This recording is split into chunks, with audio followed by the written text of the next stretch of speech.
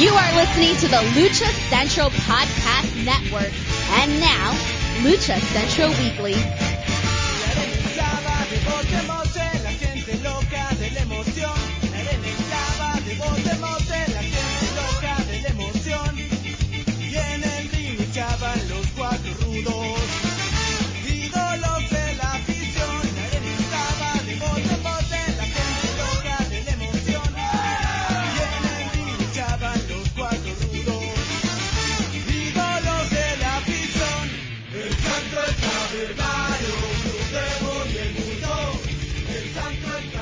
Hello and welcome to another edition of the Lucha Central Weekly Podcast. This is the podcast that lets you know all of the latest happening in the world of Lucha Libre. Each week our team discusses news and events from this past week as well as preview the week ahead, covering Mexico-based promotion and top independents along with luchador-related news from throughout the United States. The Lucha Central Weekly Podcast is part of the Lucha Central Podcast Network on luchacentral.com. This podcast and others from the network are also available on all major podcast streaming platforms, including iTunes, Spotify, Google Play, iHeartRadio, Podbay, and Speaker. And don't forget that this podcast also streams through our partners at thechairshot.com. My name is Miranda Morales, and I'm one of the co-hosts of the Lucha Central Weekly Podcast. And let me bring in my two co-hosts. Introducing first, he is the dashing one, Mr. Dusty Murphy. Dusty, how are you? I'm doing fantastic. How are you doing? I am doing well. So much to cover this week, and next week will be even more insane. So We can't do that, though, without the third member of this team, and that's who? Who? It's the one and only Brendan Barr. That's who. Hey. I'm gonna tease this now. That nickname may have to change after this weekend. So, we'll see. Will it though? We don't know. I mean, yeah, who knows? Right? Who knows? In a way, it would be hilarious, but also kind of deflating if you're like, "Hi, I'm Brendan Barr," and he's like, "Who?"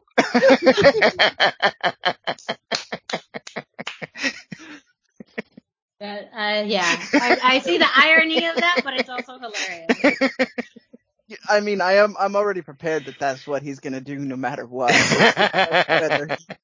We just need to get it recorded so that way we add it in, so it's no longer our who, it's Conan's who. I could probably just grab a soundbite of that. Because it's a lot cooler when it comes from him. True. Yes, as Brendan alluded to, we'll get more into what's going to be happening this weekend in wrestling because there's so much stuff happening this weekend in wrestling.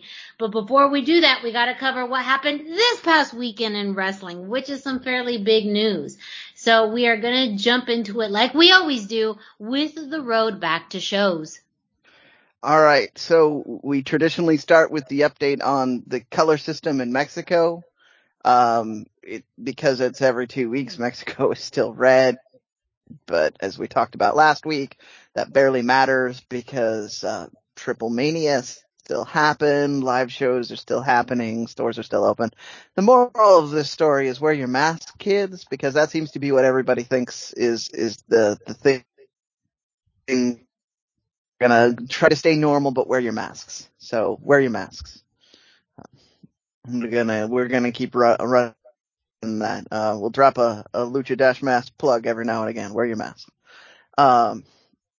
We have a bunch of event announcements is kind of what I wanted to focus on for this week's Road Back to Shows. We have Black Label Pro has a kid on 904 as a kid featuring Laredo Kid.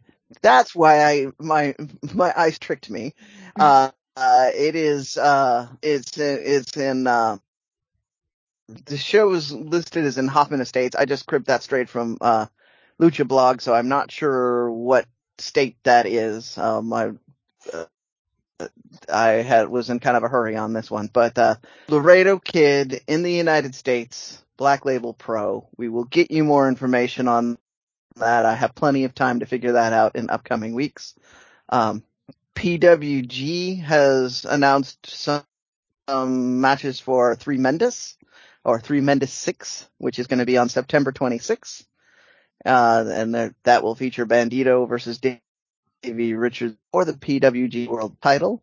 That will also have Malachi Black and Brody King against Demonic Flamido and Black Taurus. Oh, damn. I mean, right? Oh, damn. Sorry, that was my go. I did not know that until you mentioned that. Oh, damn. Yeah, that, I mean, as good as that Bandito title match is, that's the one that I figured people on this show, the staff at least, would be excited by. And then there's one more, Aramis Rey Orus versus Dragon Lee and Laredo Kid, which could be just as good or better than the other tag team match. So, PWG 3 Men 6, September 26th, that they're always somewhere in the Southern California area. I didn't get their location yet either, but, tickets are always mysteriously on sale. I've never figured out the secret to getting a ticket to a PWG show. I know a person now who says that she can get me tickets, but I don't know that I'm going to call in that favor just yet. PWR, the San Jose show that we keep talking about, has added another match to the card that is just mind-blowing. It's going to Los Parks, some combination of Los Parks, but probably LA Park and Hijo de LA Park, against Mariachi Loco and Rayo de Jalisco. So, fantastic lineup there. For those of you who don't know who Mariachi Loco is by that name, he was Saltador on Lucha Underground. And he and Rayo de Jalisco are going to be doing the mariachi gimmick together coming out. So the entrance alone is worth the price of admission. But then they're going to be fighting against the Parks. So It's going to be fun. Oh, so cool. And they've been advertising with Rayo and the big charro sombrero. Like, it's going to be so cool. I didn't know that I could be more excited for that PWR show, but I saw that and went, okay, here we go. And then a reminder that we have PCW Ultra tickets are still on sale for Friday, October 22nd. We went over the card on last week's show. No new matches have been added, but we will, after we get done with this week, we will focus a little more on what PCW Ultra is doing. Masked Republic, those sneaky bastards, snuck in a show announcement for 9/11. Yes, that's true. It's going to feature, it's at the Agua Caliente Casino, the casino in Central City, California. I'm really apologizing for stuttering over my words tonight. Featured on this show is Solar, Pireta Morgan, Psychosis, Extreme Tiger, Ray Leon, Viva Van, El Snowflake, who is of he was in that movie, you know the movie, and Baronessa. One of the interesting things from Conan's podcast last week, when Kevin was talking about a bunch of things, he said that this show was hard to get people for because another show is booked against it, and he still was able to get this. So we'll be talking about that other show later in the so 9/11, lots of great Lucha content. Don't sleep on September the 11th. That's going to be a big day. And then I'm going to wrap up this bunch of stuff going on in Las Vegas featuring FSW and GCW. Do you want to give any shout outs to anything that you are aware of? Yes. Oh, dang. Let me go to Sorry. No, I haven't. So, an interesting one that's happening on Friday is Glory Rising Pro. That show is happening Friday afternoon. It's going to feature, of course, some of the more regular, well-known, Las Vegas talents. Including Jay Vidal, who's also going to be featured on the PCW Ultra show in October, Jordan Oasis, Nick Xander, Sandra Moon. It's also going to be featuring some talent from Palais Pro Wrestling and No Peace Underground, including Sonico will be at that show, Mysterious Q, Nick Wayne, Pacific Northwest legend Nick Wayne. Yes, just want to put that out there. For those of you who don't know, he's the son of Buddy Wayne, one of the first people to have a school out here. Yes, Buddy Wayne. I think I remember announcing him as such. And he is following the proper Lucha Libre tradition. He started wrestling in matches at an age which I don't think I'm allowed to disclose legally. And he's still not old enough to drink, but he's at this show. So, sorry, there you go. No, that's why I wanted to make those shout outs, just because that's already slated for Code Red. That's Friday, August 20th. Tickets are available for that. At fsw.com/code red starting at 1 p.m. And that's just that. D'Lo Brown will be on commentary, as well. So that and much, much more at Glory Rising Pro, featuring in partnership with Palais Pro and No Peace Underground. Of course, GCW and FSW are having shows. They're having the GCW versus FSW show on Saturday afternoon. I forget the exact time of it, but that will be available on the FSW network. And then Future Stars of Women's Wrestling will be on Fight TV on Sunday. What would that be? The 22nd. The 22nd, yeah. Yeah, Sunday the 22nd on Fight TV, Future Stars of Women's Wrestling. And let me just pull that card up because that is going to be a fascinating card. The flyer is already out, for that. And that includes a stipulation match between Maserati and Sandra Moon. It is a doors, ladders, and chairs match. For the FSW Women's Championship, but also slated to be on that show, Viva Van, of course, who we just talked about, Bert Vixen, Sandra Moon, so much more, and that's is the other Miranda going to be on that show? No, Sorry? Not on this show. As far as I'm aware of, who knows? That's why you gotta stay tuned because you only know who's on the flyer, really. But also you got FSW doing Natural Born Killers 3, Filthy Brawlers. And that's gonna feature Tom Brawler versus Jake Something, Graves versus, Tito, I mean, just so much, on that. And then, of course, the FSW versus GCW show that Saturday, August 21st, noon start time. Talent from Future Stars of Wrestling versus talent from GCW. Scheduled to appear. Chris Bay is scheduled to be on that show. And then No Peace Underground versus FSW. The Alliance, that's also going to be Sunday, August 22nd. That's at 6 p.m. later that day. So Vegas is just a crazy, crazy weekend. And that's just the FSW GCW shows. There's much more happening. There's a Lucha show happening, other shows happening that weekend. I just don't have them all in front of me, but if you're going to Las Vegas, know that there's way more than happening than just SummerSlam. So the Lucha show you mentioned is Friday night. It's Robles Promotion. They've been very cagey with who's actually going to be on the card because, as we talked about last week, and we'll talk about more, these are sometimes difficult to do. So I don't really have a lot of knowledge of who's going. Alberto, your mileage will vary on that. Mm-hmm. Andrade's in town for the weekend, and he's usually being promoted by Robles, so I'm hoping he'll be there. They probably some other people of the Dos Caras greater family.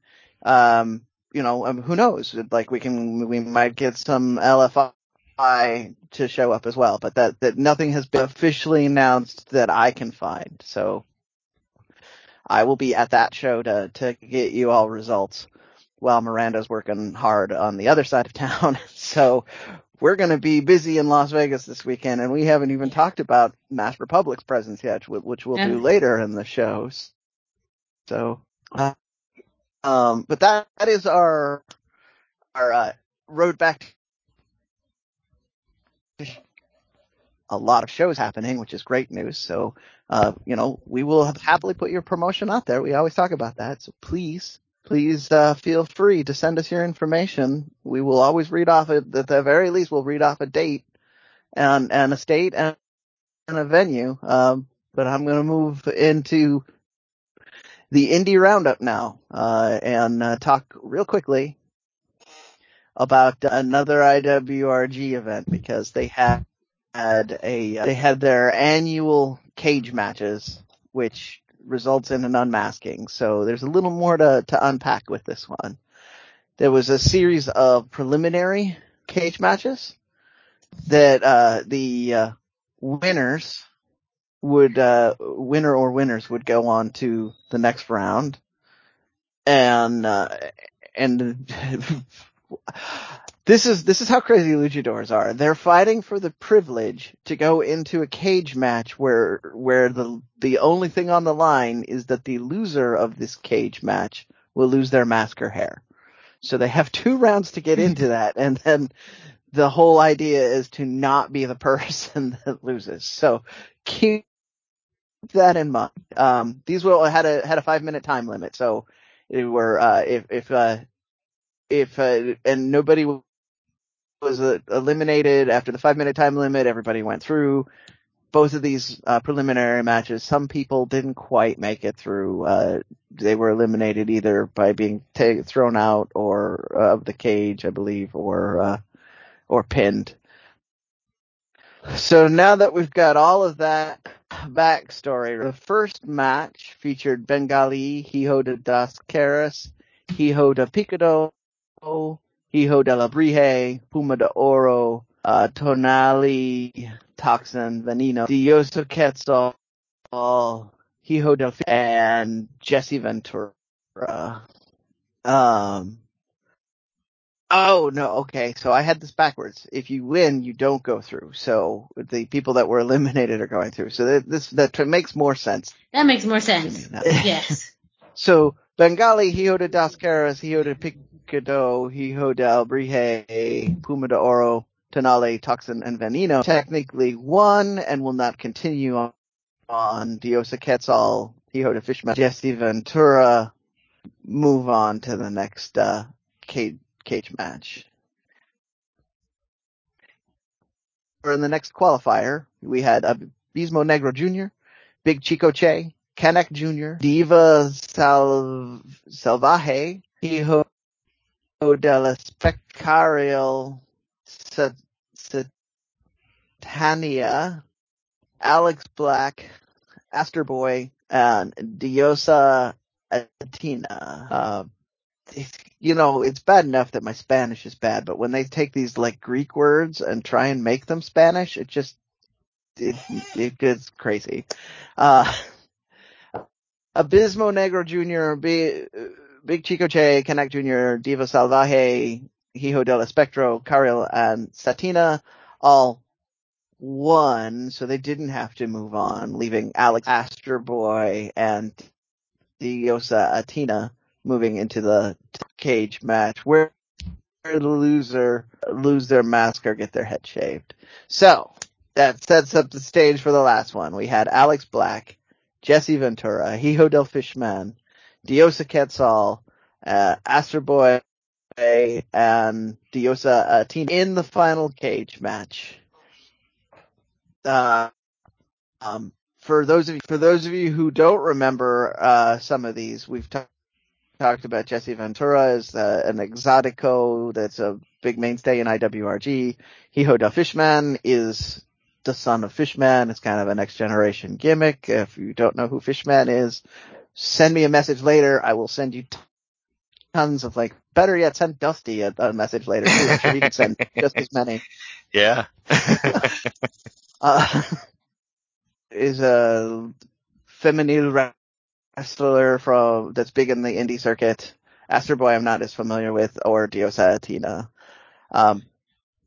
Alex Black, who we've talked a few times in Lucha Time, he had kind of long hair rock and roll, is gonna look like Bon Jovi in the 90s probably. He's got his hair cut. So that was our IWRG cage event. I just wanted to take a little extra time because we had to go over the backstory and there were a lot of names to be thrown out there. The clips are up now on Lucha Plus, Mas Lucha YouTube channel. So if you want to see this, I'd always recommend it. The cage matches for the loser loses something are always chaotic because there's a little more on the line when you don't really, losing your mask in particular, or in Alex Black's case, losing your hair is kind of, central to your gimmick. So you don't really want to do that. Overall, it was kind of a fun looking match. I need to go back and watch the highlights again. But that is the road back to shows and the indie roundup. I'm going to give the pitch now. Send us your links, your event results, anything you want. I don't care what you are. If you're the cat on the internet, because I know at least one cat on the internet is listening to the show, I still want to hear your results too. We'll give out the socials at the end of the show. Thank you, Brendan, for both the road back to shows and the indie roundup. As Brendan mentioned, we will give our socials out at the end of the show. If you're a Lucha Libre fan, independent wrestler or promotion, feel free to reach out to us with your upcoming events. As you know, things are getting busy, and so we do want to continue to plug as many independent wrestling shows and matches as possible. But the rundown is getting full, so please reach out to us. Well, up next, we're going to kick it off to Denise Salcedo, who brings us this week's Lucha Central. Why should you visit thechairshot.com? Thechairshot.com is your home for hard-hitting reviews, news, opinion, and analysis with attitude. Why?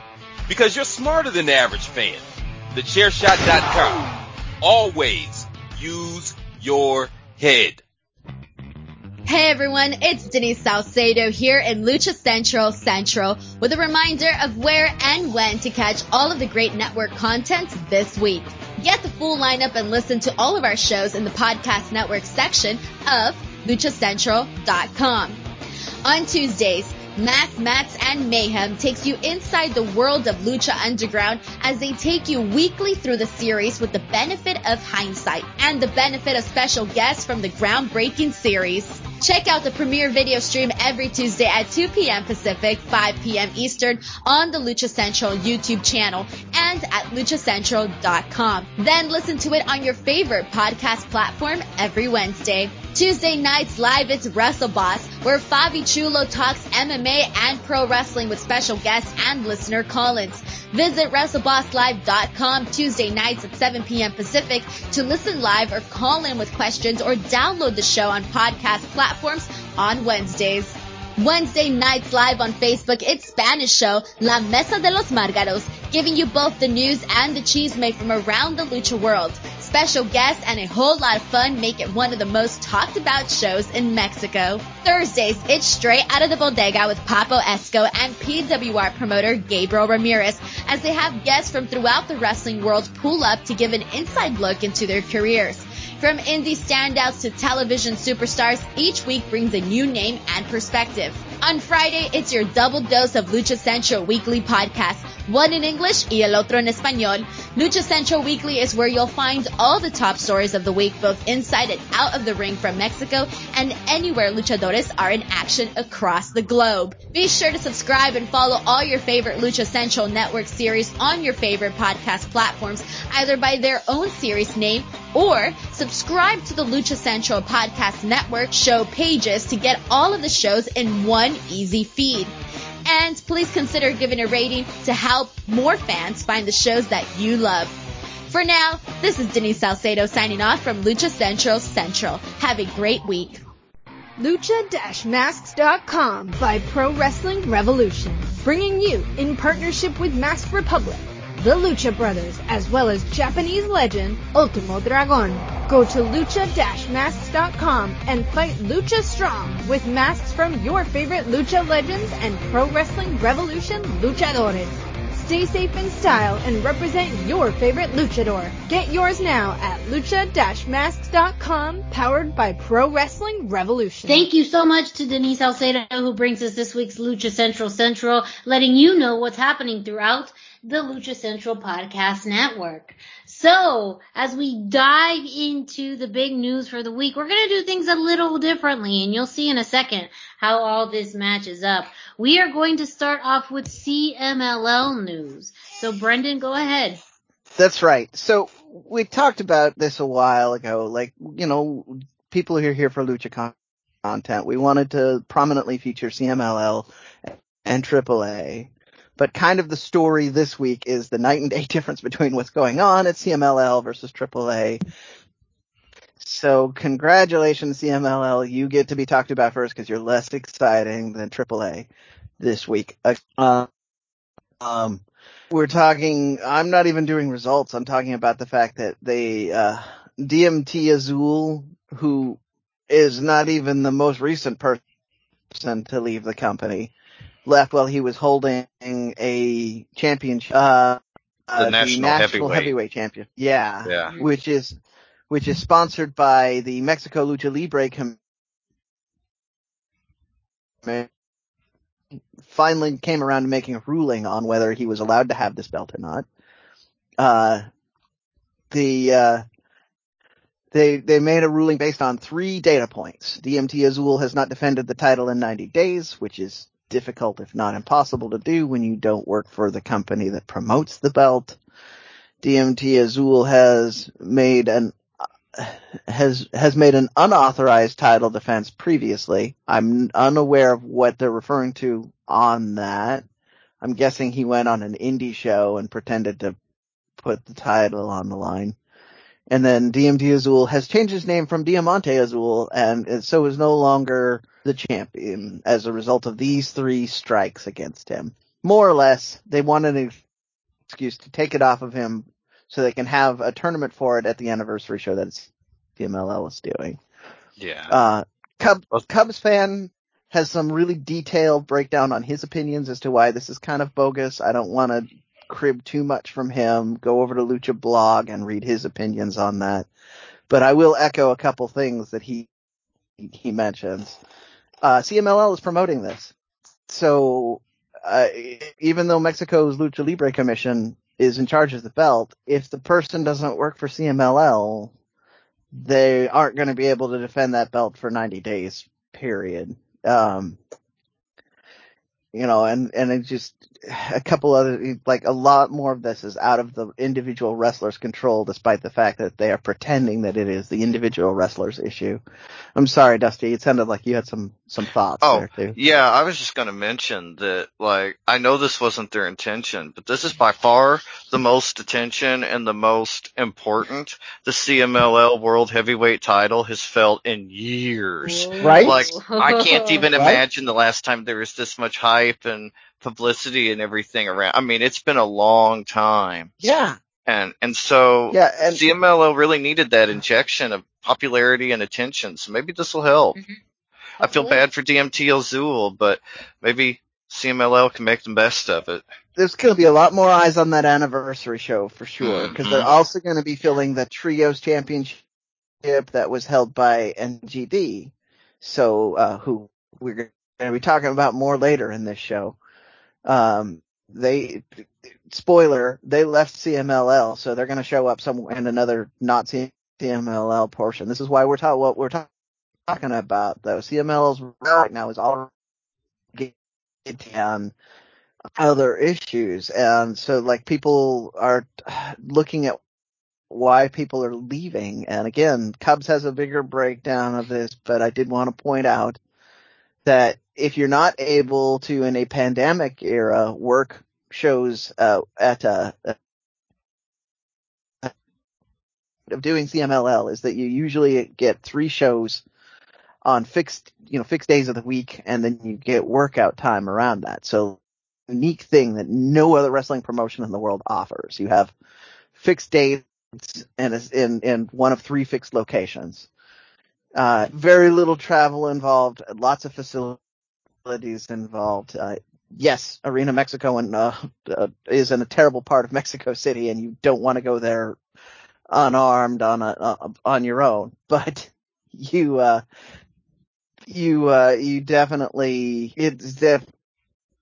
has its advantages. But if they're not able to get that booking, they're not able to make their money, and other things were happening. So this is probably what has led to NGD leaving. Definitely Azul has said that, money was a big issue, a big part of his decision to leave. And he wanted to take that belt with him because that lets him command bigger money at other shows. So the Cubs also gave us this list here. Bookings outside of CMLL by CMLL wrestlers in 2021. Ultimo Guerrero had 26. He's by the Cubs' count, he is the one that had the most by a good margin, because the next highest is Uvia and Nitro at 14. And then you have Sanson has 3, Cuatro has 1, and Forastero has 1. You just can't make a living like that. And if you're a young, talented wrestler, that's a death sentence for you. Your brand is dying, your money isn't coming in, and you're using. So the reason that Blue Panther is able to main event right now in CMLL as a elder statesman of Lucha Libre is because he went during the height of his popularity, wrestled every night all over Mexico, and was in the newspapers, was on TV, all of that sort of thing. So that, and you needed to be able to do that. And that's not something that's even before the pandemic, that people weren't on pace for that. NGD wasn't really on pace for being as nationally recognized as say, a Blue Panther or an Ultimo Guerrero, who's still getting a bunch of outside bookings and mysteriously being allowed to, going back to CMLL's reluctance to allow people to have wrestlers at other shows. We've talked about that on this. I don't know. Did either of you have any thoughts on this before I tie in my one last factoid from CMLL, which is a result?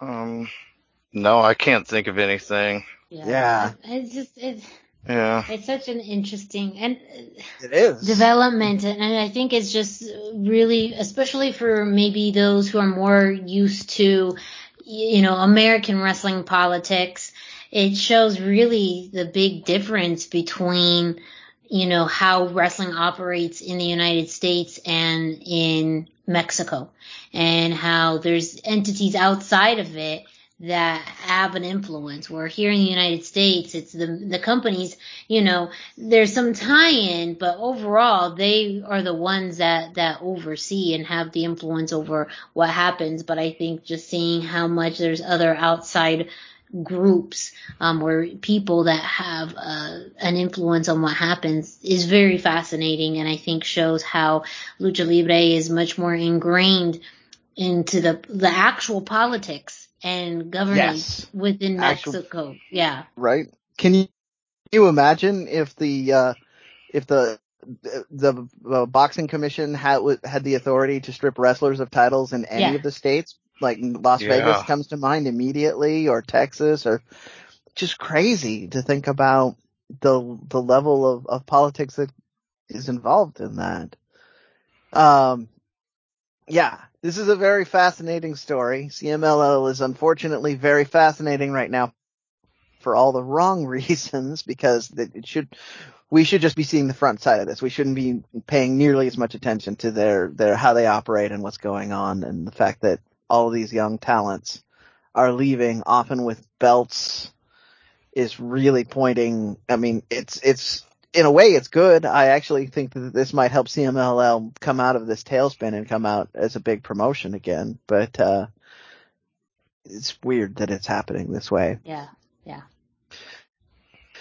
So the result that I was going to give is again an example of some of this weirdness. The main event for a recent show, I believe it was the Friday night show, turned out to be Fugaz Titan Volador Jr. against Camelo Diablo 1, 2, and Hechicero. This was originally announced as NGD, who, as we mentioned already, had left.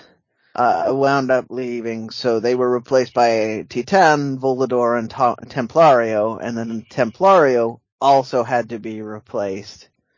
So Fugaz was put in. So just to show you what a weird state of flux it was, but also to show you just how seamlessly they can make another main event match happen with names that don't sound weird or out of place in the main event picture. You know, if I hadn't given you any of that and just said Fugaz, Titan, and Volador were in the main event trios match, nobody would have batted an eye at this. They did get the win over the heels. That's really not the story, but it does sound like it was kind of an interesting match, despite the fact that it's basically being overshadowed by all the politics that's going on. But that's my CMLL for this week. Again, I'm gonna put this out there. Do you want more results? Because there's tons of results, or do you want more of this political stuff? We're covering it because we on the show are interested in the political stuff. But if you want me to just shut up and read off the results, I will happily do that for you. Let me know, or let Miranda know if you don't want to talk to me, or Dusty, or Kevin. Yeah. All right, that's my pit. We get to talk about the really big show now. Yeah. Yes, Dusty, can you take us into TripleMania? Big event. Yes, yeah, we have TripleMania results.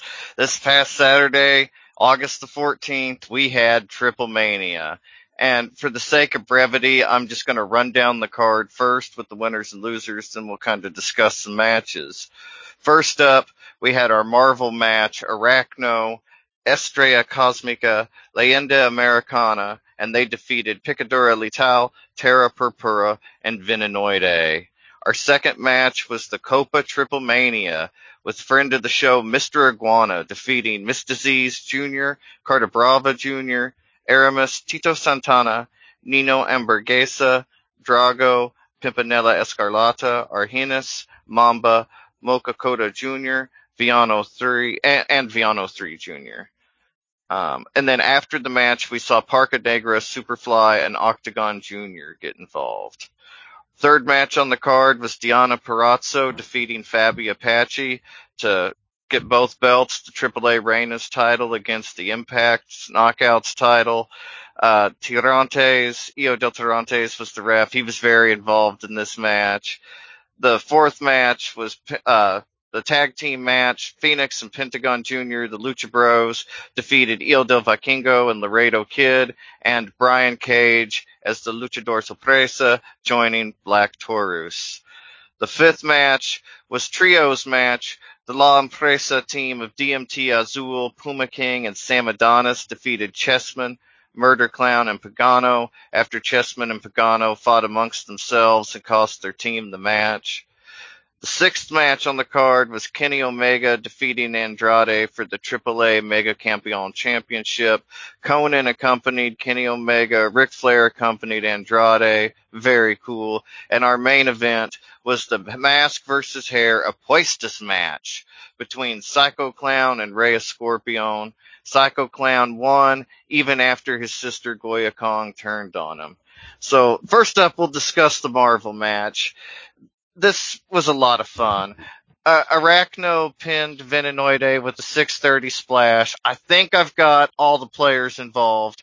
Arachno was played by Io del Vikingo. Cosmica Estrella was played by Lady Maravilla.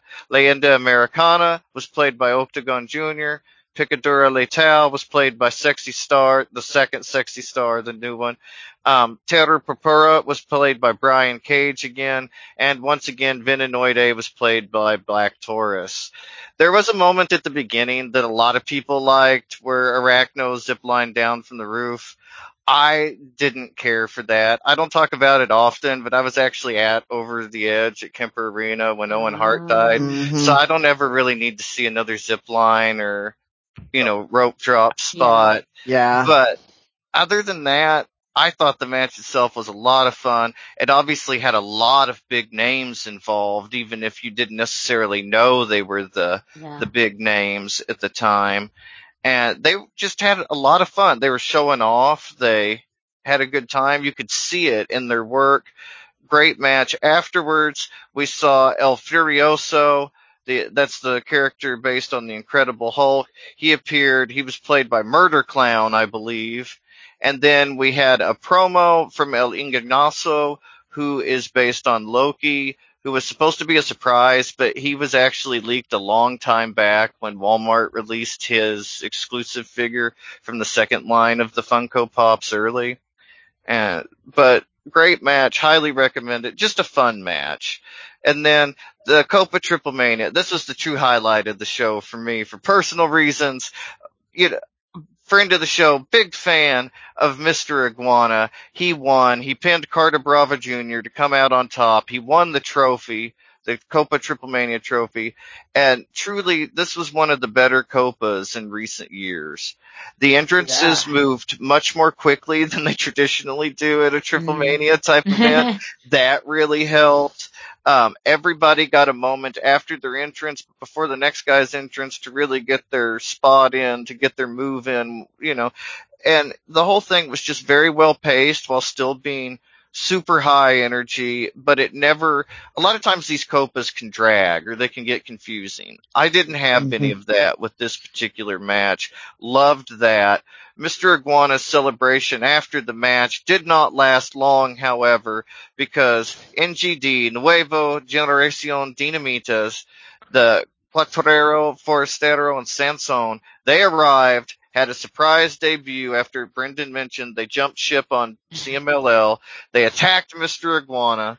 Then they attacked Aramis, Octagon Jr., and even a couple of AAA employees just to make sure they got the point across.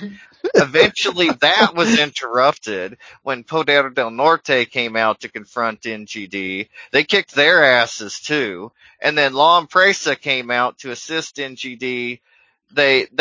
Together, they beat down Poder del Norte. NGD then joined La Empresa. They gave them shirts. Like a super faction. Yes. Yeah. Now we went from a trio to a faction. An NWO-like faction. The outside invaders that are just beating everybody down. Yeah. And these are younger, very cool guys. So it's, very good parallel to the NWO, aside from the Hogan. We don't have our Hogan character yet, but everything else, and it feels fresh and exciting in a way. The pandemic was really what affected it, but La Empresa didn't feel like it really had legs yet. But after this show, it felt like not only did it have legs, like they're ready for the sprint. Like it was so good. Next up was an amazing, amazing match. We had Kenny Omega versus Andrade El Idolo. this was a match of the year contender in my personal opinion. I've heard otherwise from other people, but for me, this was a match of the year contender. So good. We had the added bonus of Ric Flair, the dirtiest player in the game, the Nature Boy himself, making his first AAA appearance. This is only like his third or fourth professional wrestling appearance in Mexico ever. It's the only one he's ever had outside of the WWE, just house show tours down there. So very cool. He was infamously supposed to wrestle in CMLL in the early 80s. And allegedly, I don't know if this has been confirmed, but allegedly he turned around and left before he could wrestle because he found out the payment they had offered him was in pesos, not dollars. And he was furious about the money difference and left. Like he just didn't understand it was pesos. And I'd like to believe that's true because Ric Flair is terrible with money. And Yeah. but this was an exceptional match. Kenny was fresh off of his loss to Christian on AEW Friday Night Rampage, and he wrestled like he had something to prove. So, I mean, we had that. There was a great spot during the match where Rick and Andrade hit matching parallel figure fours on Kenny and Conan. So cool. It's the first time we've seen Rick hit the figure four in quite a long time as well. I think since his Impact days. And just very cool to see him back. Yeah. I'm a big Ric Flair fan, if you can't tell. But even with having Ric Flair, having the Nature Boy at his side, Andrade could not stop the one-winged angel, and he lost to Kenny and did not get the championship. It's kind of an interesting wrinkle in the whole thing, but neither of these two guys are AAA wrestlers, but they are both AEW wrestlers. So that automatically gives AEW a certain amount of influence in the match, whether AAA kind of wanted that or not. They are working together, I mean, that's been obvious, but it was been reported by Dave Meltzer, and Ric Flair has been a source for Dave for years and years, so you can guess this is probably how it went. But originally in May, AAA wanted Andrade to win. However, AEW already kind of had the plans mapped out for things and asked if Kenny could retain, and AAA acquiesced. They agreed to let Kenny retain. But when Andrade showed up in Mexico City with Ric Flair, and Rick was ready to appear in the show, get involved in the match, Tony Khan was suddenly okay with Andrade winning because, like, he's got Ric Flair with him. Because it's Ric Flair. Yeah, like the that headline would have been card. bigger than the loss, but yeah. Yeah, but by that point, AAA had already allegedly decided that they wanted Kenny to drop the title to a AAA wrestler, not to a uncontracted wrestler. Someone else. They had plans further down the line, yeah. Yes. And Psycho Clown kind of seems like the obvious plans, but allegedly Kenny wants to, drop the title or at least have a match with Io del Vikingo. And if he was champion and beat Kenny Omega, like Psycho Clown's already the John Cena of Mexico. He beats Kenny Omega, fans are like, yeah, he beat Kenny Omega. But if Io del Vikingo beats Kenny Omega, that's a whole other story. I mean, it's making someone, and I know we won't really touch on it, but that almost alludes to Kenny, as far as losing the Impact Championship that he had this past week to someone who's already fairly established. And that's the same thing with the AEW belt. Like, if he keeps losing these belts to people who are already established, then I feel like being the whole belt collector gimmick really, really goes undervalued, because instead of elevating new talent to an upper echelon that is beyond what a lot of them could imagine, it's really more of a way it feels like a way to just get rid of these belts instead of elevating newer talent that, you could launch them into the stratosphere if they are the people who beats Kenny's for these belts. Right. I'm already slightly put out that we missed out on the Andrade win because they had to put Christian Cage over. Yeah. Like, I mean, Yeah, and I know that's another part of the story too. Supposedly that at one point AEW didn't want Kenny to lose because he had just recently lost the belts to the Impact belts to Christian Cage, which also in hindsight, had been reported that they knew when they wanted to drop the belts. The Impact belts too. So it's very interesting how these timelines are intertwining, how some of these stories say that these decisions have already been made quite some time ago compared to, well, these were decisions that were made the day of or this past week. To me, it feels like it's very hard to, it's a lot of intricacies in these, and it makes me wonder, what's really the story. Absolutely. well, I have I do have, there's the Conan story that I wanted to bring in. Yeah. So the story that Conan said on his podcast about Andrade bringing Ric Flair was they had the match signed, they had everything going. Andrade sends him a nice little polite request. He's like, is it okay if Rick comes with because he wants to see the match? Like, that was how Ric Flair got booked for this. That is so cool. Just, yeah, right? I mean, by the way, I have this legend that just wants to come down and hang out backstage. Well, Andrade's living the dream. Wouldn't have a lot of that depended on, and I don't know if they knew when Ric Flair was going to be released from his WWE contract, but I'm sure the fact that he was released from his contract before this match came up, or before this match happened, was really the big thing. I'm sure if he was still under contract, he would have stayed behind, but the timing of his release worked out perfectly for AAA.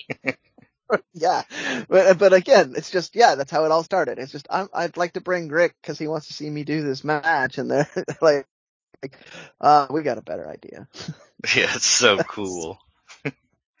And also, I didn't have time to do the math and everything and aggregate it. Cubs fans recording of the match, as it was maybe not taken down, but it was not available to me when I went to look for the tally. But he mentioned at one point the video had over 250,000 views on YouTube. So that's a lot of people that went out of their way to check out the Andrade versus Kenny Omega match. And hopefully Andrade's on his way up. He kind of had a little bit of a stutter, I felt like, with his popularity after the WWE release. Yeah. But now he's on the way up. Like I said, he's living the dream. I mean, like, hanging out with Ric Flair all the time. There's pictures of him and Rick and Roosh. I mean, cool stuff. But we had a couple. Oh, go ahead. Sorry. I hate to say it, but his window seems really narrow right now. This was the weekend to do it, which is part of why I am upset. Cause I could see that as well. If the rumors are true, even if half the rumors are true, between the CM Punk and Bryan Danielson rumors, he's going to get pushed further and further down the card by these ready-made big names. It's true. We haven't talked a lot about that on the show because it's not really Lucha related, but yes, there are huge rumors that released WWE superstar CM Punk and Bryan Danielson are on their way to AEW, and there's been several hints that make it seem like it's at least one, if not both of them. Absolutely. Yeah, they may have already been there by the time you hear this. It's true. And there's big rumors for the August 20th episode of Rampage. But also on TripleMania, we had a tag team match. Great match. This match ended with Pentagon pinning Vikingo after a tandem pile driver to retain the titles. That was actually my only real complaint with this match, was that Vikingo took the pin. Otherwise, this was honestly an incredible match. Definitely a tag team match of the year contender. We had the surprise appearance from Brian Cage, and just phenomenal tag team wrestling.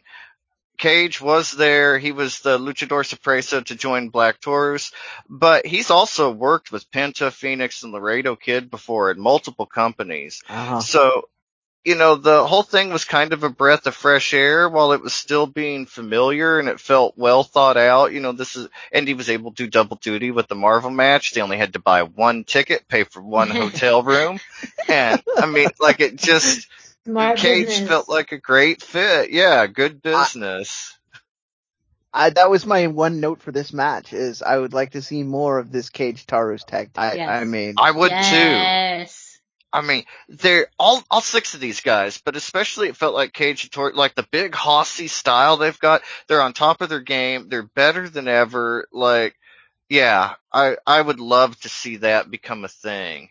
And with Impact and, Dynamite working together and Cage's history and Impact, maybe we could see this become a thing. Like, more chance than ever. mhm. The match itself didn't break any new ground. Like there were no, crazy new moves or anything. Yeah. But these were six guys at the top of their game. One of the best matches of the night. One of the two at best, in my opinion, between that and the Kenny Omega Andrade match. And it was the best tag team match I've seen in a long time. Maybe all year. Like this was a really good match. And then we had our main event, the Apuestas match, Psycho Clown versus Rey Scorpion, mask versus hair. We all knew going into this that Psycho Clown was never going to lose his mask. But after all the goodwill and feelings from fans and everything towards him lately, after the recent and unfortunate passing of his father, Brazo de Oro, Super Porky, there was less than zero chance he would lose this Apuestas match. I do have to give AAA a lot of credit for the build-up before the match because they gave us like hints and feeling that a Scorpion might win. He consistently put Psycho Clown through the tables with the Guerrero special, but it was just too little to compete with Psycho Clown's history and popularity. The match itself was very good. Inexplicably, at the end, Goya Kong, Psycho Clown's sister, also Brazo de Oro's daughter, she showed up to betray her brother. Psycho Clown showed no effect to that, though. 3 seconds later, he got the pin, and it felt like a real AAA finish. No selling as always. He even no-sold his own sister. Nah, Yeah. no, Yes, the family goes. I hated like I would have loved it if they'd done anything to set it up at all, but they didn't. Anything, They tried to do it out of nowhere. Like and someone else was talking about it. Even if like Psycho Clown had just accidentally knocked her off the apron at some point during a spot, to at least set up the idea maybe she had a reason to be angry with him. And then because he won anyway, there's none of that, the betrayal that'll carry over to another week of programming where she has to explain why she did what she did, because it doesn't matter now. Yeah. Yeah. All fair. All very fair assessment. Yeah. And if you want to check out TripleMania now, Lucha Blog is hosting several of the videos on YouTube at Lucha Blog DOS, D-O-S, all one word. And also always put on your mask and check out luchacentral.com. There it is. And they've got everything about TripleMania. There's a review, there's clips, there's even a shout out and a big thank you to Cubs fan for running the Lucha Blog stream of TripleMania. I know that's how I watched it. I think that's how Brendan watched it. Yeah, we just want to give him a special shout out too. He's really a credit to the Lucha community, especially on the American side of things. This whole TripleMania segment would not have been possible without him this week. So big thank yous to him. Thank you so much, Cubs. They did an after show that's available as well, where they had their own breakdowns and thoughts. So if you want to hear a even more deeply educated opinion on the show, he and Rob Viper go over it. Rob Viper. I'm going to say your name right so that I don't sound like an asshole. So worth your time to check that out too. Absolutely.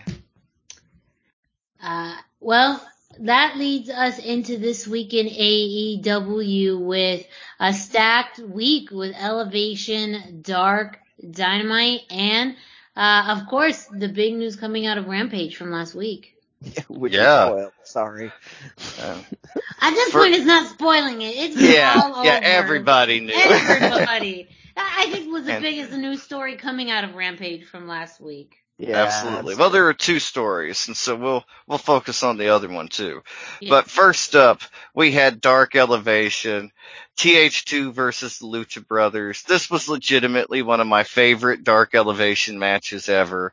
I know I said that we'd be cutting back on Dark Elevation and Dark going into the future with Rampage debuting, but if Tony Khan keeps giving us exactly what we want like this, I'll keep reviewing it. So I'll recognize it when he brings the good stuff. And this was the good stuff. It was incredible.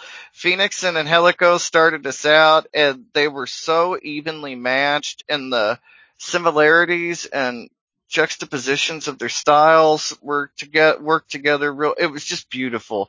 Angelico even pulled out a Super Delphin clutch. He was a masked wrestler from Japan. That was an awesome throwback. Like that's not something you see every day. Very cool. Penta had the crowd in the palm of his hand the entire time. Like anybody that can get over by taking off their glove like he does, like that had such a hot crowd for Penta. They just loved him. For the finish, Penta tagged in from Phoenix. They hit a double stomp assisted Fear Factor. Then Phoenix dived onto Angelico to keep him out of action as Penta pinned Jack Evans. Like, this is the match you mentally picture when you hear TH2 versus the Lucha Bros. And they really delivered. I've said it before, but Jack Evans has finally got his mojo back. He had a little bit of a stumble there for a while, but he has consistently the last several weeks on Dark Elevation been great. And I want to recognize him for that.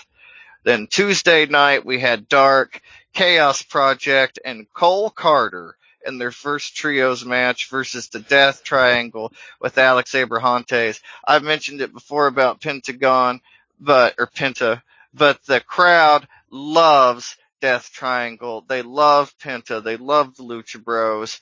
I feel like Cole Carter must have lost a bet here because he didn't seem to have any idea how much pain he was in for. The Lucha Bros, they whooped up on him. Pac whooped up. Like after they got done, they let Pac have a turn. Luther used him as a weapon. Later in the match, they grabbed Serpentico, took him off the apron, and yelled at Cole Carter that he was ugly. There was just all kinds of pain coming Cole Carter's way in this match. But even though Andrade came out for a distraction, he did not have Ric Flair, he did not have Chavo, but it didn't do anything to stumble the Death Triangle. They picked up another trios win to climb up the rankings in just under 4 minutes. They officially have trios match results, like the ranking, not the ranking, I guess, but the win-loss record on the AEW roster page now. And so I feel like we're slowly building to the trios, either a tournament, a title, something with the trios.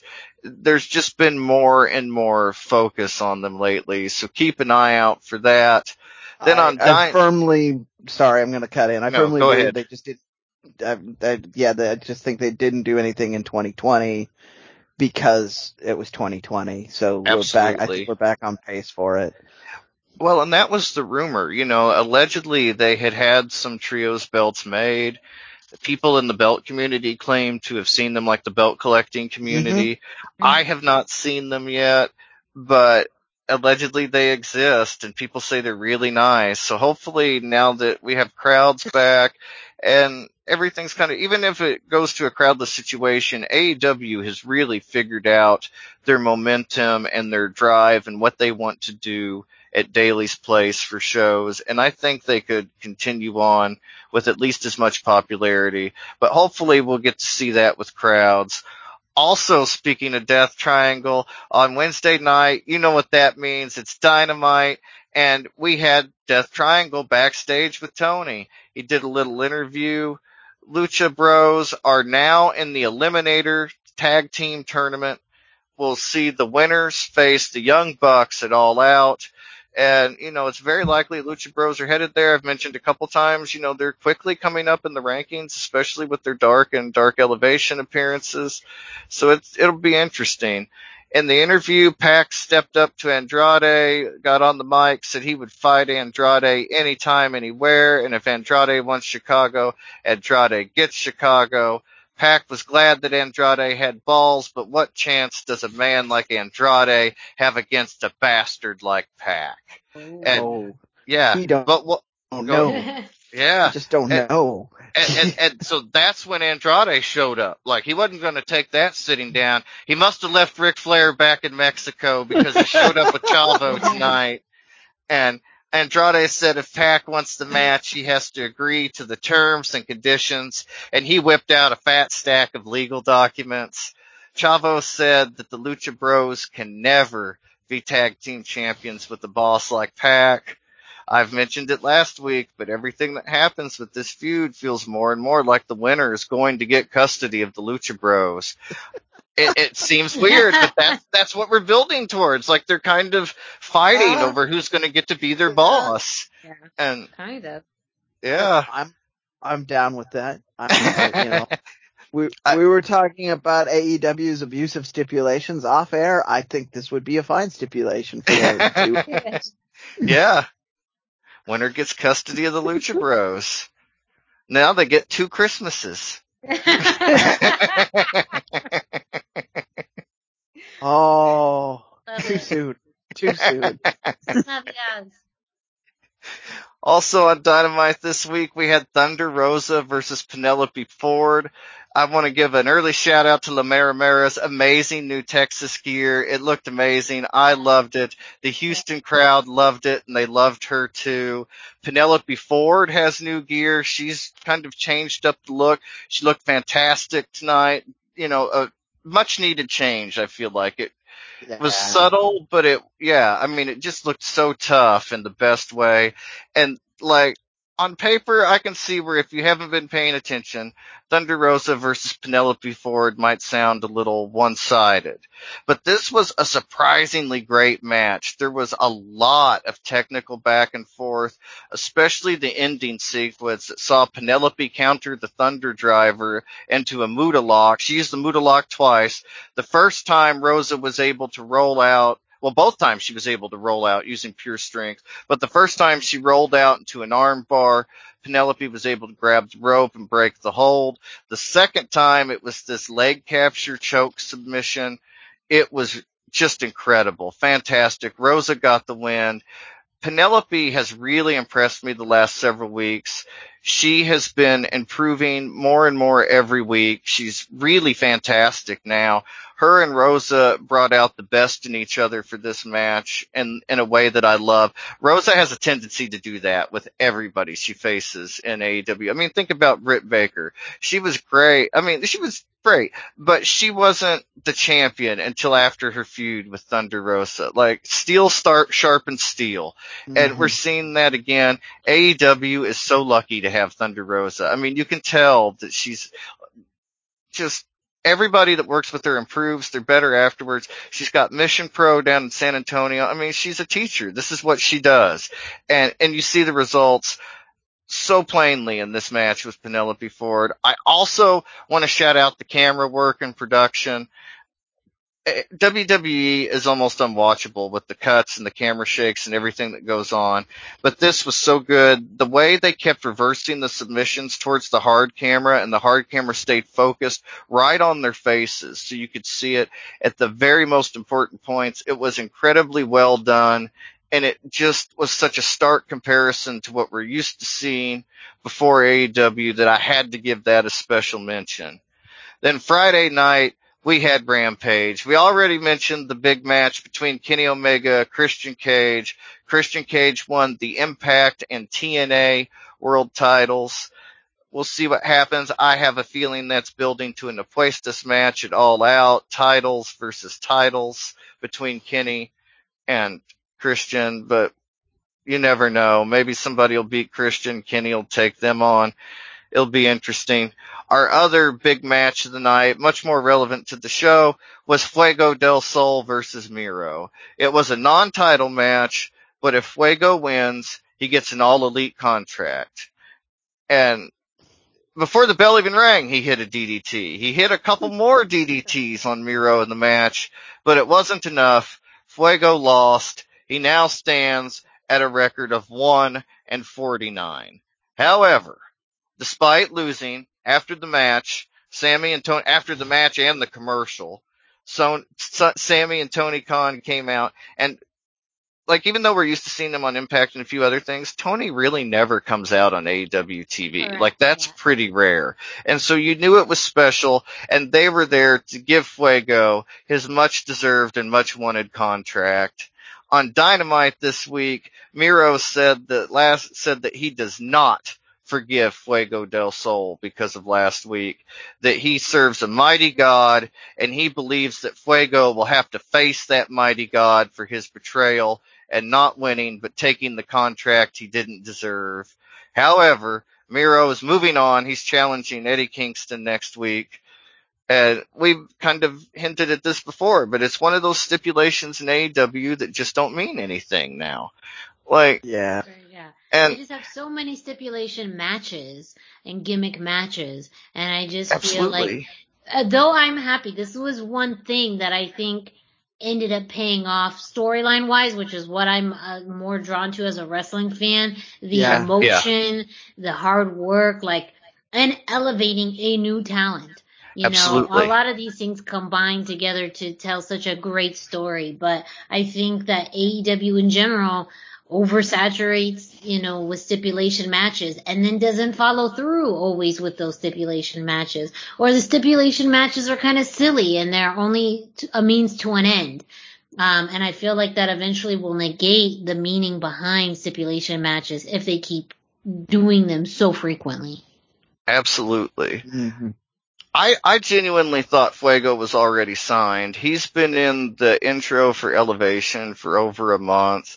There have been a lot of rumors that he was All Elite, and that they were playing it up for storyline issues. I still don't know. I mean, I kind of feel like he was already signed, but the emotion of the moment when he saw that contract, if Fuego faked that, he's one of the best actors in the world. Right? He Keep was them literally anyways. in Yeah, tears. Give that man, Yeah. Give that man, whole, yeah.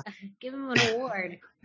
I mean, the emotion and there was an emotional connection. It's nice to see that hard work pays off and that dreams do come true. Like, that's something that just as people we want to see, and to see that reflected back at us in Fuego was a very special moment, but I hope they lay off the stipulations that go nowhere and mean nothing. Yeah.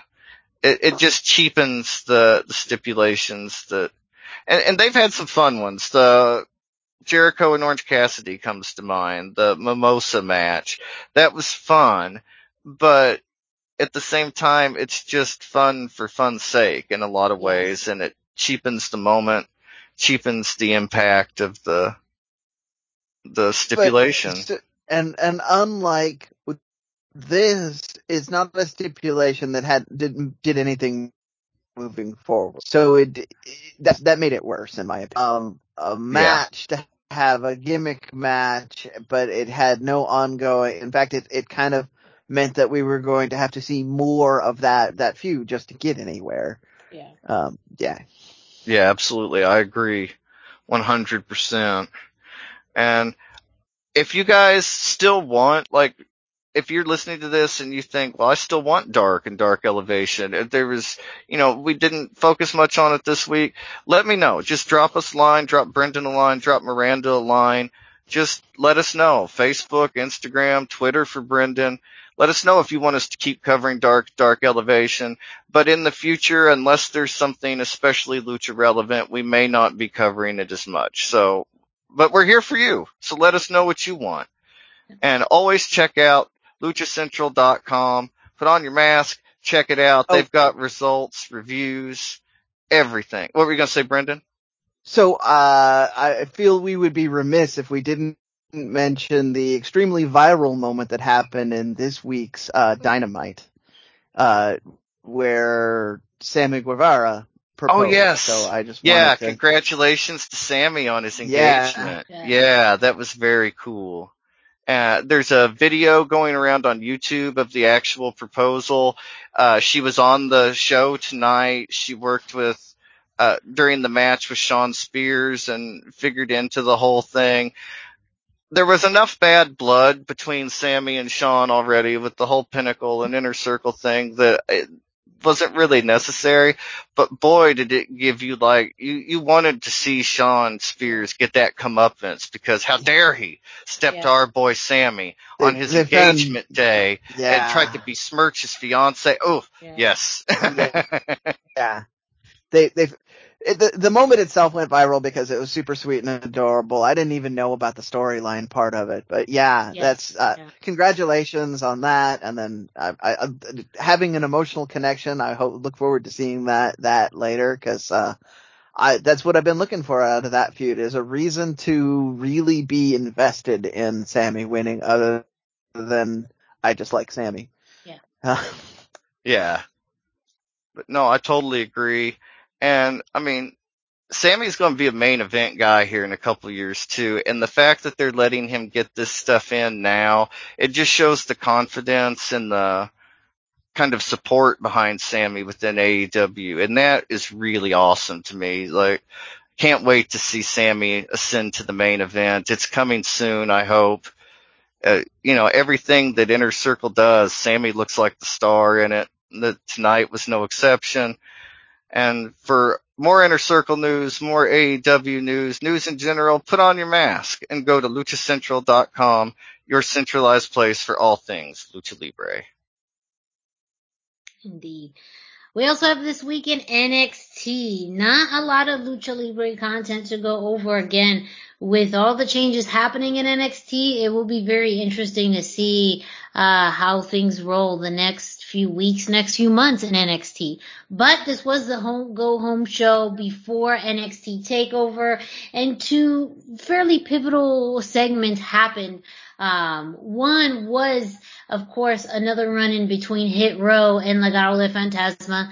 That started out with Hit Row coming out to the ring, getting on the mic, and talking about Santos Escobar, ripping out Isaiah Swerve Scott's grill, and, from there, Escobar showed up on the Titantron or to the screen, saying that, you know what, he realized things got out of hand.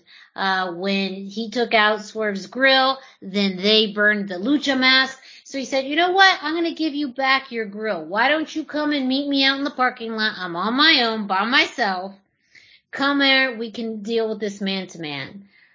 And he did. Isaiah Swerve Scott went out there, but he was ambushed by Joaquin Wild and Raul Mendoza.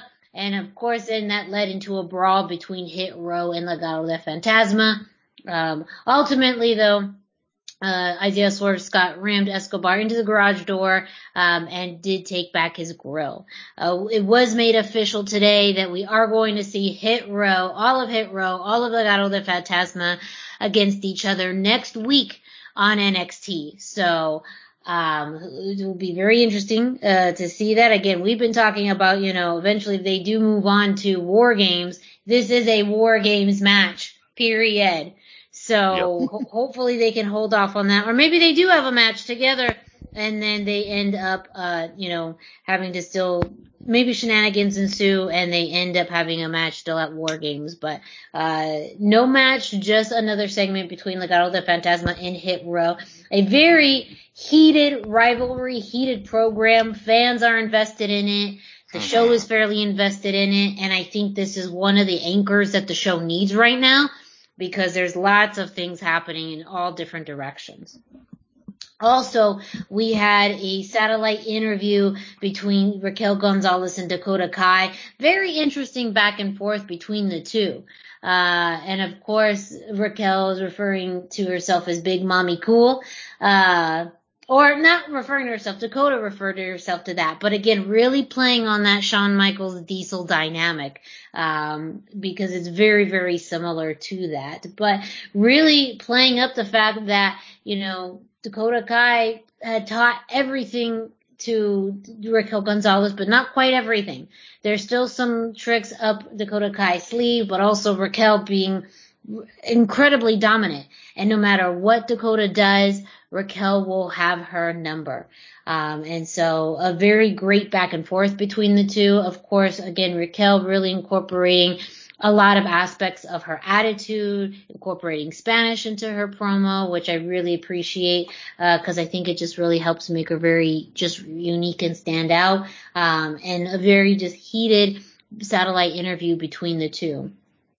And also at the end of NXT this week, we did have the confrontation between Karrion Kross and Samoa Joe, a all-out brawl. But, I don't know about you guys, but I feel like there's just, to me, I'm very not invested in the main event picture and to be honest, let's call a spade a spade. That's not going to be the main event of TakeOver.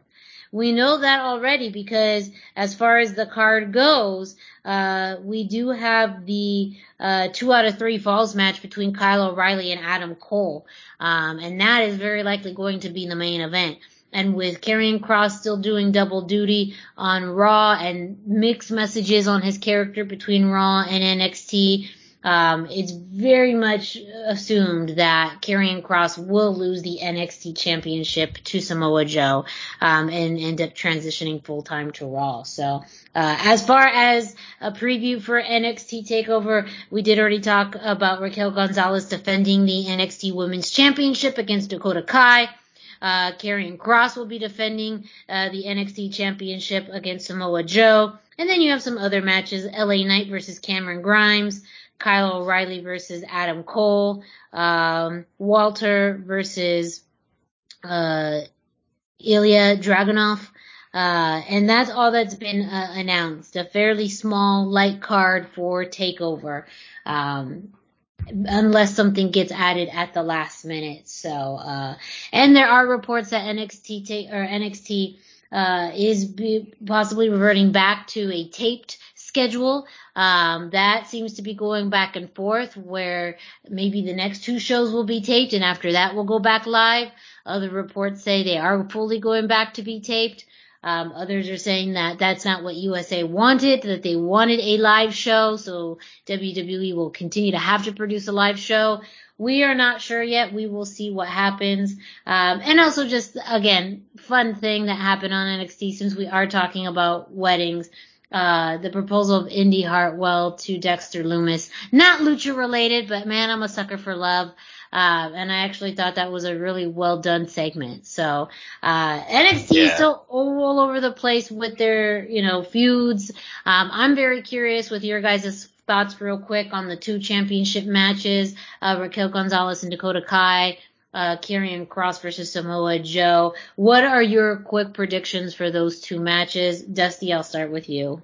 Well, I think it's obvious Samoa Joe wins. Like, it's just kind of what it's building towards. He's left his position to become a performer wrestler at NXT now. We had all that storyline set up, and usually NXT doesn't build this up with story like that and not pay off. Yeah. So I think that Samoa Joe is the obvious winner. I also feel like I'll talk about this later in the WWE segment, but I feel like the Jeff Hardy loss knocked a lot of the shine off of Karrion Kross, and so I just feel that Samoa Joe is the right choice, and whoever beats him, it'll be huge. It would be bigger than them beating Karrion Kross. Yeah. Like, he's probably transitional, but yeah, it gives a good rub to whoever wins. And I don't know, I think Dakota Kai might win. It seems, I don't know, not necessarily like a more likely choice, the more WWE choice, but I like Raquel to win. Her size and her strength, they're just hard for Dakota Kai to match. She's got good momentum right now. I feel like this is Raquel's weekend. Yeah. Brendan, what are your thoughts? Anybody who listens to the show regularly knows Raquel's gonna win. That's just, I'm gonna say it. I think the more interesting one is I disagree. I think that this is, going to be a Karrion Kross thing. I think that, building the way they have, like he can't win is the way that you rebuild his brand. And I think that there's going to be a little bit of a territorial war here going on. But one way or the other, we're going to get a clear picture as to what Karrion Kross's future is going to look like. Either NXT is going to have him win, and they're going to make him their guy, or they're going to have him lose so that he can continue to be flushed down the toilet on the main roster. But yeah, that more to say on that one than the Raquel match, because she also needs the win because they want to establish her as the dominant champion. As much as I like Dakota Kai maybe having a championship at some point, they need to have her as the champion to keep the women's division, which is a little bit in a good place until they know what the next thing they want to do with it is. Put it on Frankie Monet. Well, and that could be the big feud that they're working up towards. I'd love to see them build up Frankie Monet to be the next title contender within the next 6 months. Yeah. So it'll be very interesting to see that. Of course, Lucha Central will have your results not only of this week in NXT, but of course NXT TakeOver. So stay tuned. And of course, stay tuned to this show because we're going to be talking about it next week. Speaking of this weekend, we got the final plug for the events in Las Vegas. Brendan and I will kind of tag team this. Mass Republic has a big role coming up in both the Keeping It 100 Live happening this Friday, August 20th, and the Andrade meet and greet happening on Saturday the 21st. Yeah, I mean, we've said most of what needs to be said. The plan right now is the Keeping It 100 podcast is on Friday. It's going to be late night. Several Mass Republic and Lucha Central personalities are going to be there, including myself. Miranda, I believe you said you can get across town in time. Tickets are on sale. There's like maybe 2 VIP seats left for the meet and greet, but the GA are still there, and there's more than likely going to be ways to do other meet and greet style things, even with a GA. So it's well worth your time. Plus, the show is always good. They did the live show version at Expo Lucha when it was in Las Vegas 3 years ago.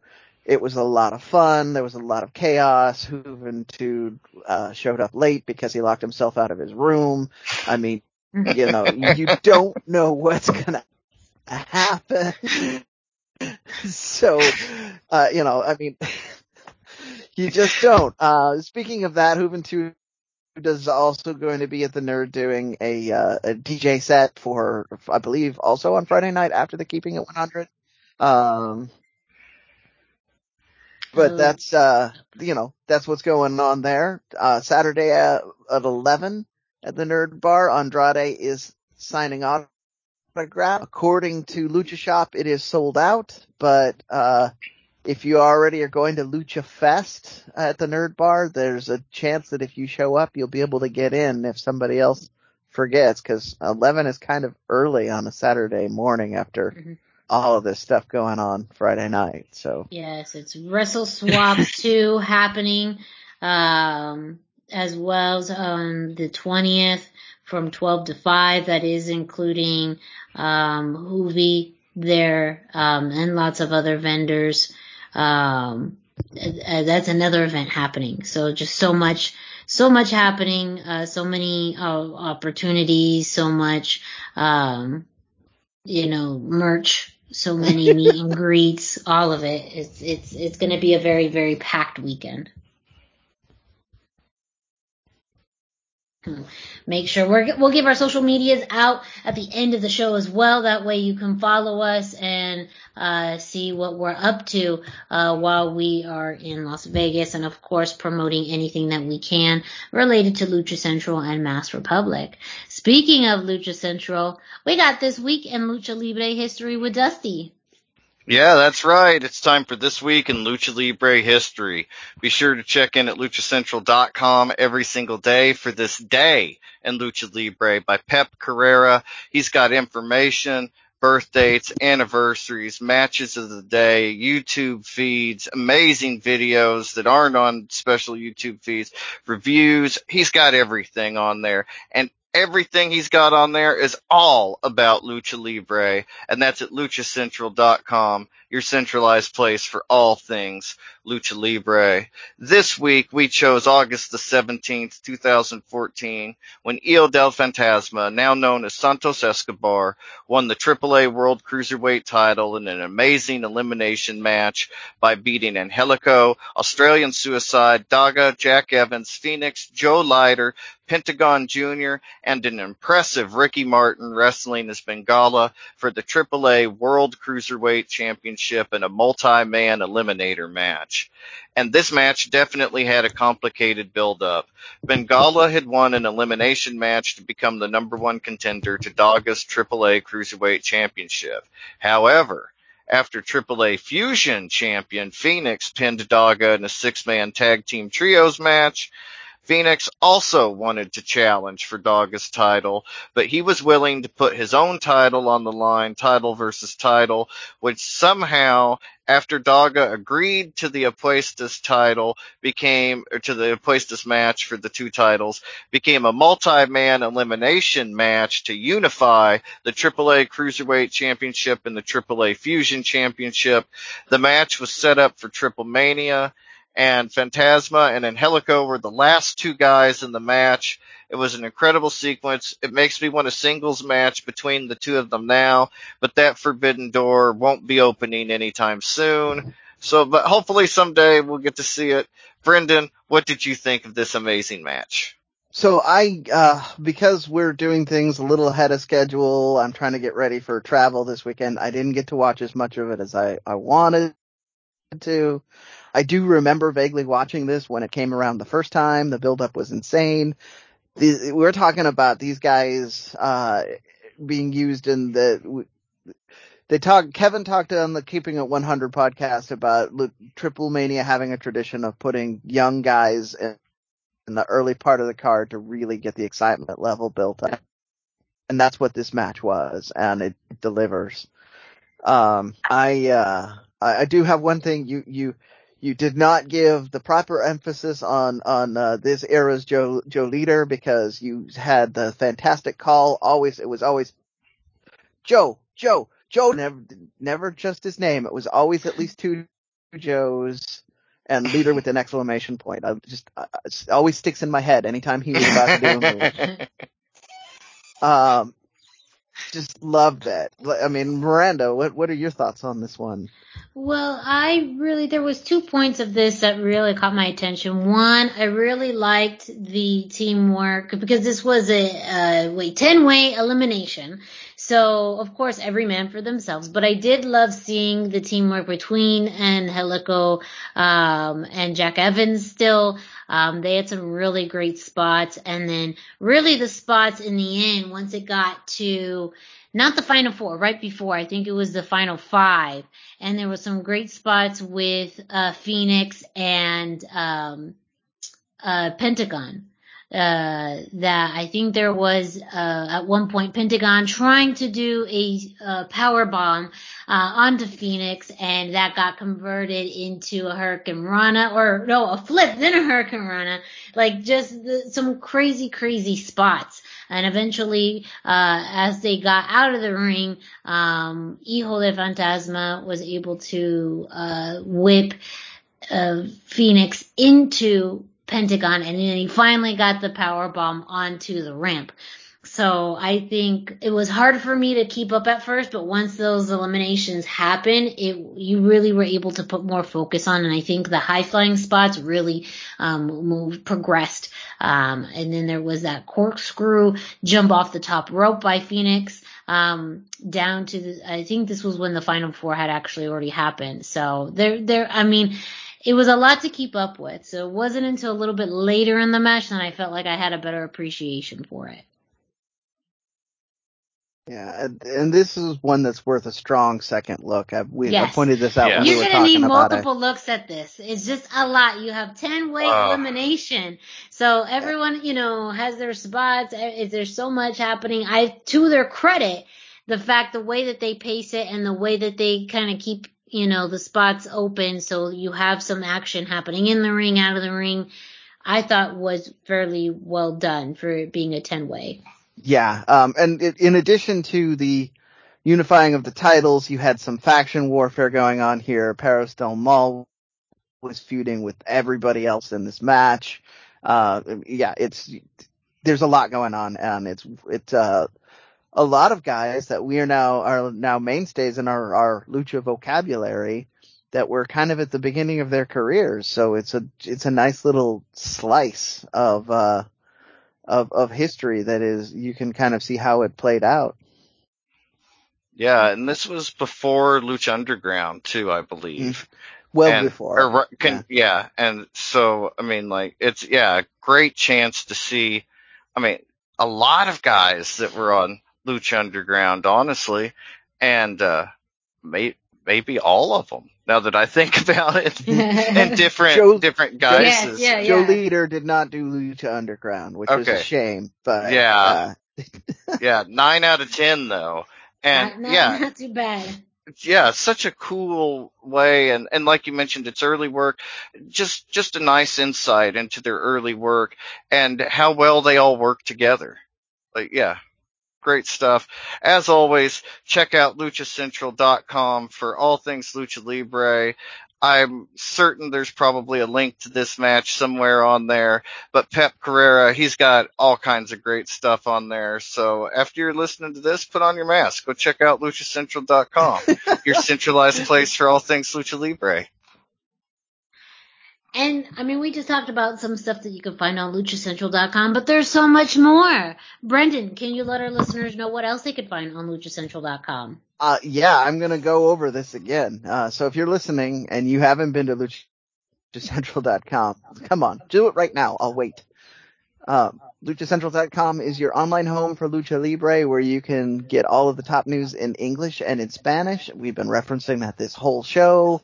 It's widely available. Pep was at TripleMania, gave us fantastic results almost as it was happening. Mm-hmm. And then we had detailed coverage in English because Pep was there very shortly after that. Find the best curated content and original content not seen anywhere else.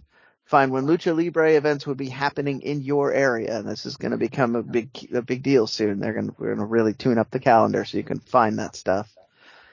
Find photo galleries from top photographers showing Lucha Libre around the world. A place to have your voices heard, from weekly polls to annual awards, seen and read by top executives in all the major Lucha Libre promotions across the globe. And it's still free. I mean, come on. You can't beat that. It's free. So make sure you check out luchacentral.com for that and much, much more. Speaking of what else you could find on luchacentral.com, of course, you have the results for this week in WWE. Dusty, go ahead. Tell us what we missed. Yeah, well, you didn't miss much.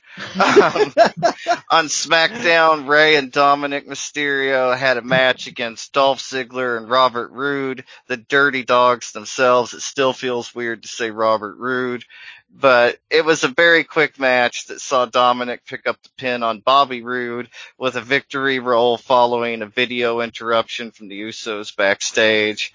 Afterwards, the Usos congratulated the Mysterios on their win to remind us that they're facing each other this weekend, August the 22nd, I believe, at SummerSlam. It was too short to develop into much of a match, but at least Rey and Dominic looked good, and this time nobody botched anything. Then on Raw, we had Karrion Kross defeating Jeff Hardy in only 42 seconds with the Cross Jacket. honestly, this is what they should have been doing all along, but now it just feels a little bit like a shell game. Like, see, we had a plan for Karrion the entire time. You should have given us time. When all it is, it's a con to cover their terrible booking when he debuted on Raw. And having him win like this doesn't make us think he's tough. It just reminds us of how badly WWE dropped the ball on his main roster debut. It knocked some of the shine off of him as far as NXT goes as well, in my opinion. And it's just too little too late on this Jeff Hardy Karrion Kross feud. They just need to cut bait and move on. I don't ever want to see him wrestle Jeff Hardy again. Word. And yeah. Also, due to taping times and when they air and when we record the show and my work schedule this week, I was not able to watch Main Event, but one of the matches on Main Event this week is Angel Garza versus Ricochet. On paper, at least, this sounds amazing. I will definitely be bringing you a review next week, but I encourage you to check it out in the meantime. And as always, get your results for WWE and everybody else after you put your mask on at luchacentral.com. Yes. So Brendan's going to be helping me out with this next news story because it's a combination of multiple stories, really. First off, MLW reported, kind of in a, storyline way that Cesar Duran was heading to Mexico, to possibly run a show, maybe look at some new talent, which aligns with a story we had already brought to you previously about, MLW/Azteca Underground working with the Crash to put on a show together. But Brendan has some additional information about that we've learned earlier this week from Conan's Keeping It 100 podcast. So Conan went ahead and said that he's back with the Crash Wrestling. He's talking about being a more mature person now and being able to put ego behind him so he can do work, because there was some bad feeling last time he worked with the Crash. But more specifically in relating to this, he talked about being really excited to have Dario, as he put it, part of the show again. He felt like Dario was the kind of the backbone of the show and an important aspect of it. So really was excited that when they're doing this Azteca Underground filmings that they were able to get a hold of Dario. So he's kind of soft confirming that he's involved with the Azteca Underground side of MLW's tapings. This is part of the tapings that are going, that September 11th show that's being co-branded. He's going to be doing the Crash stuff there. That's this, NGD is also confirmed to be. Are they going to be in Azteca Underground now? That would be exciting, but they haven't, right? Yeah. That'd be a huge get. It would be. But it's one of the other things that happened is Kevin was promoting this show, was on talking, and he said they were having a hard time filling it out because it's the same day as this MLW show, and all of the names they wanted to get were already at this MLW show. Well, at the Crash show is what he said, which is, I then did a very quick Google search and realized that's the co-branded MLW show. So, several stars that have been in Lucha Underground and are signed by Masked Republic are going to be at this Crash show, but obviously he can't say names yet, otherwise he would have. So, exciting stuff there. And we will see how that all intertwines with MLW and Azteca Underground on television, and ultimately how they're going to operate. Again, whether they are going to be separate entities, if they're going to be combined, what that still looks like, we don't know. But I feel like this show with the Crash is going to be a big indicator of what the future is to hold. Yeah. I'm almost holding my breath waiting to see what announcements are coming out of this co-branded show. Yes. We also have This Week at Impact Wrestling, and as Dusty alluded to, we are recording on a different day than usual, so I don't have any results for this week Impact Wrestling on Access TV. However, there was news that came out earlier this week. Not so much of a spoiler alert because we don't have any specific details, but it was confirmed that Laredo Kid was at a recent Impact Wrestling taping and that he did wrestle in a match that's going to be featured on Before the Impact, which is their 1-hour show that airs on YouTube prior to Impact Wrestling on Access TV. So, as we reported a few weeks ago that Laredo Kid could possibly come back to Impact Wrestling, it was confirmed this week that it did happen. So it is, again, as I say, very interesting to see. We already saw Sam Adonis on last week's Before the Impact. Laredo Kid will be on a future episode of Before the Impact. And I hope to see some of these wrestlers from Before the Impact matriculate into the main Impact show. But we are going to stay tuned to see when Laredo Kid's match will air. We'll make sure to share that with you. Also a reminder that Impact will be hosting Emergence this Friday, August 20th on the Impact Plus app. As far as Lucha-related matches, we do have the confirmation of the Good Brothers who will be defending the Impact World Tag Team titles against Violence by Design and Rich Swann and Willie Mack. So that's kind of a play of the previous match that we've seen before. So make sure you stay tuned to that if you're interested in Emergence.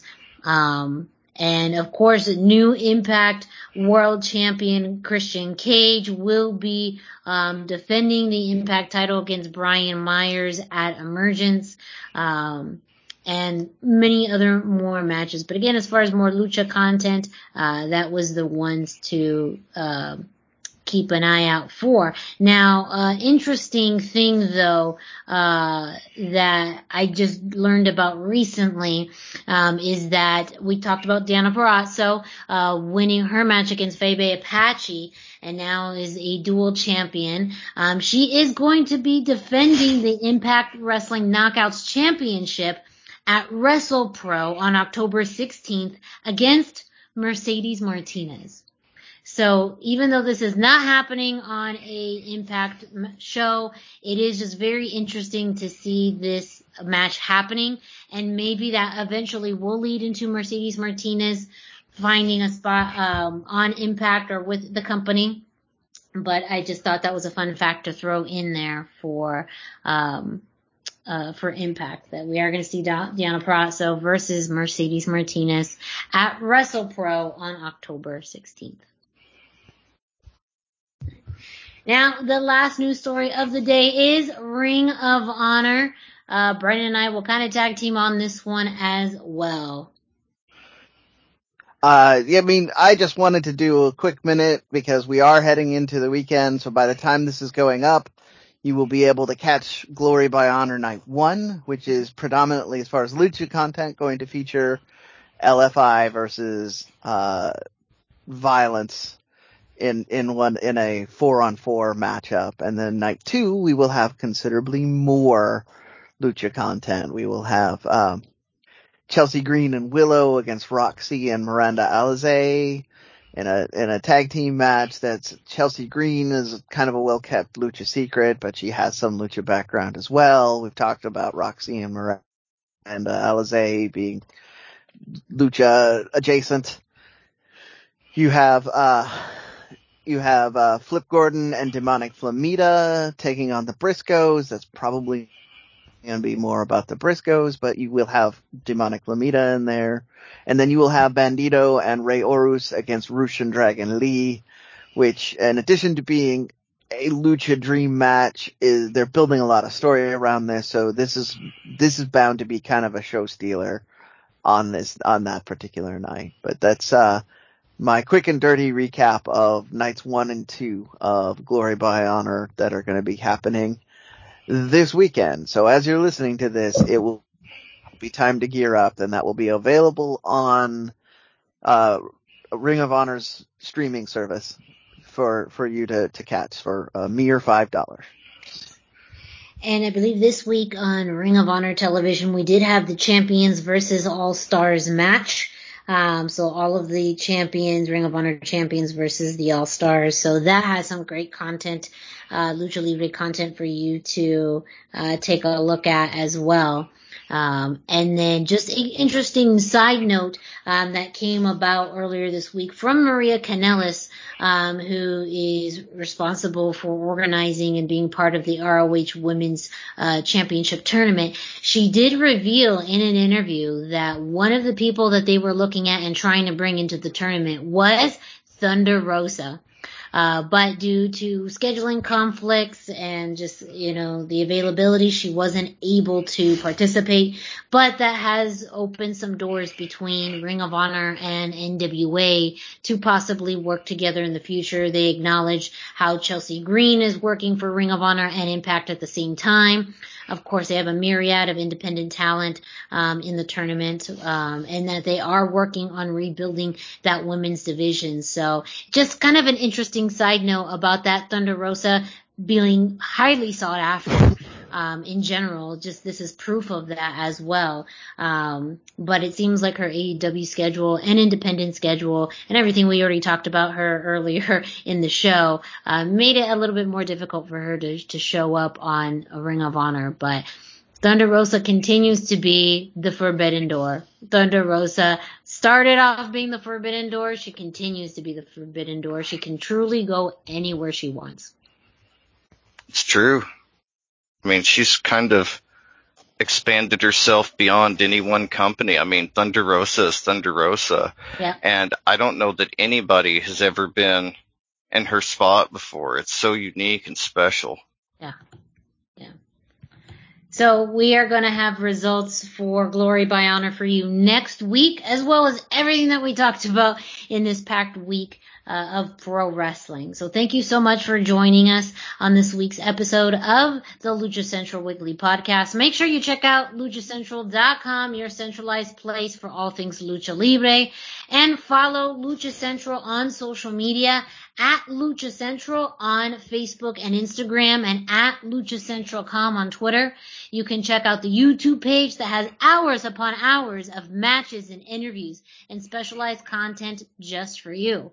While you're doing that, go ahead and follow us on social media. Dusty, where can our listeners find you? I am on Facebook at facebook.com/Dusty Murphy, and I am on Instagram at Dusty Murphy, all one word. And Brendan, where can our listeners find you? I am 321 T-shirt guy. That's the numbers 321, and then T-shirt guy is all spelled out. I am on Instagram, I'm on Facebook, and I'm all over Twitter. So look for me this weekend to be constantly updating Twitter first, and then probably Instagram later. Yes. And me, Miranda Morales, you can find me at the hashtag Miranda, hashtag spelled out, on Instagram and Facebook. For whatever Brendan updates on Twitter, I may be updating on Instagram. So just make sure you follow all of us to get the latest on what is happening with the show, with the weekend, all of it. All of it, all of it. And of course, make sure if you are listening to this through one of your favorite podcast streaming platforms like Spotify, iTunes, Google Play, iHeartRadio, that you subscribe, rate, and review. You subscribe, that way you get notifications every time a new episode of the Lucha Central Weekly Podcast comes out. You can leave us a 5-star rating, and you can leave us a review. Let us know your thoughts. We've mentioned it before. Are there things you want us to cover? Is there topics you wish that we talked about that we don't talk about, that we talk about more or less, whatever that may be? Reach out to us, please. We always appreciate feedback, and we're dying to know what you guys think of this show. And with that, well, that's it for this week, but we're going to come back at you next week. So make sure you stay tuned, and we'll see you next time.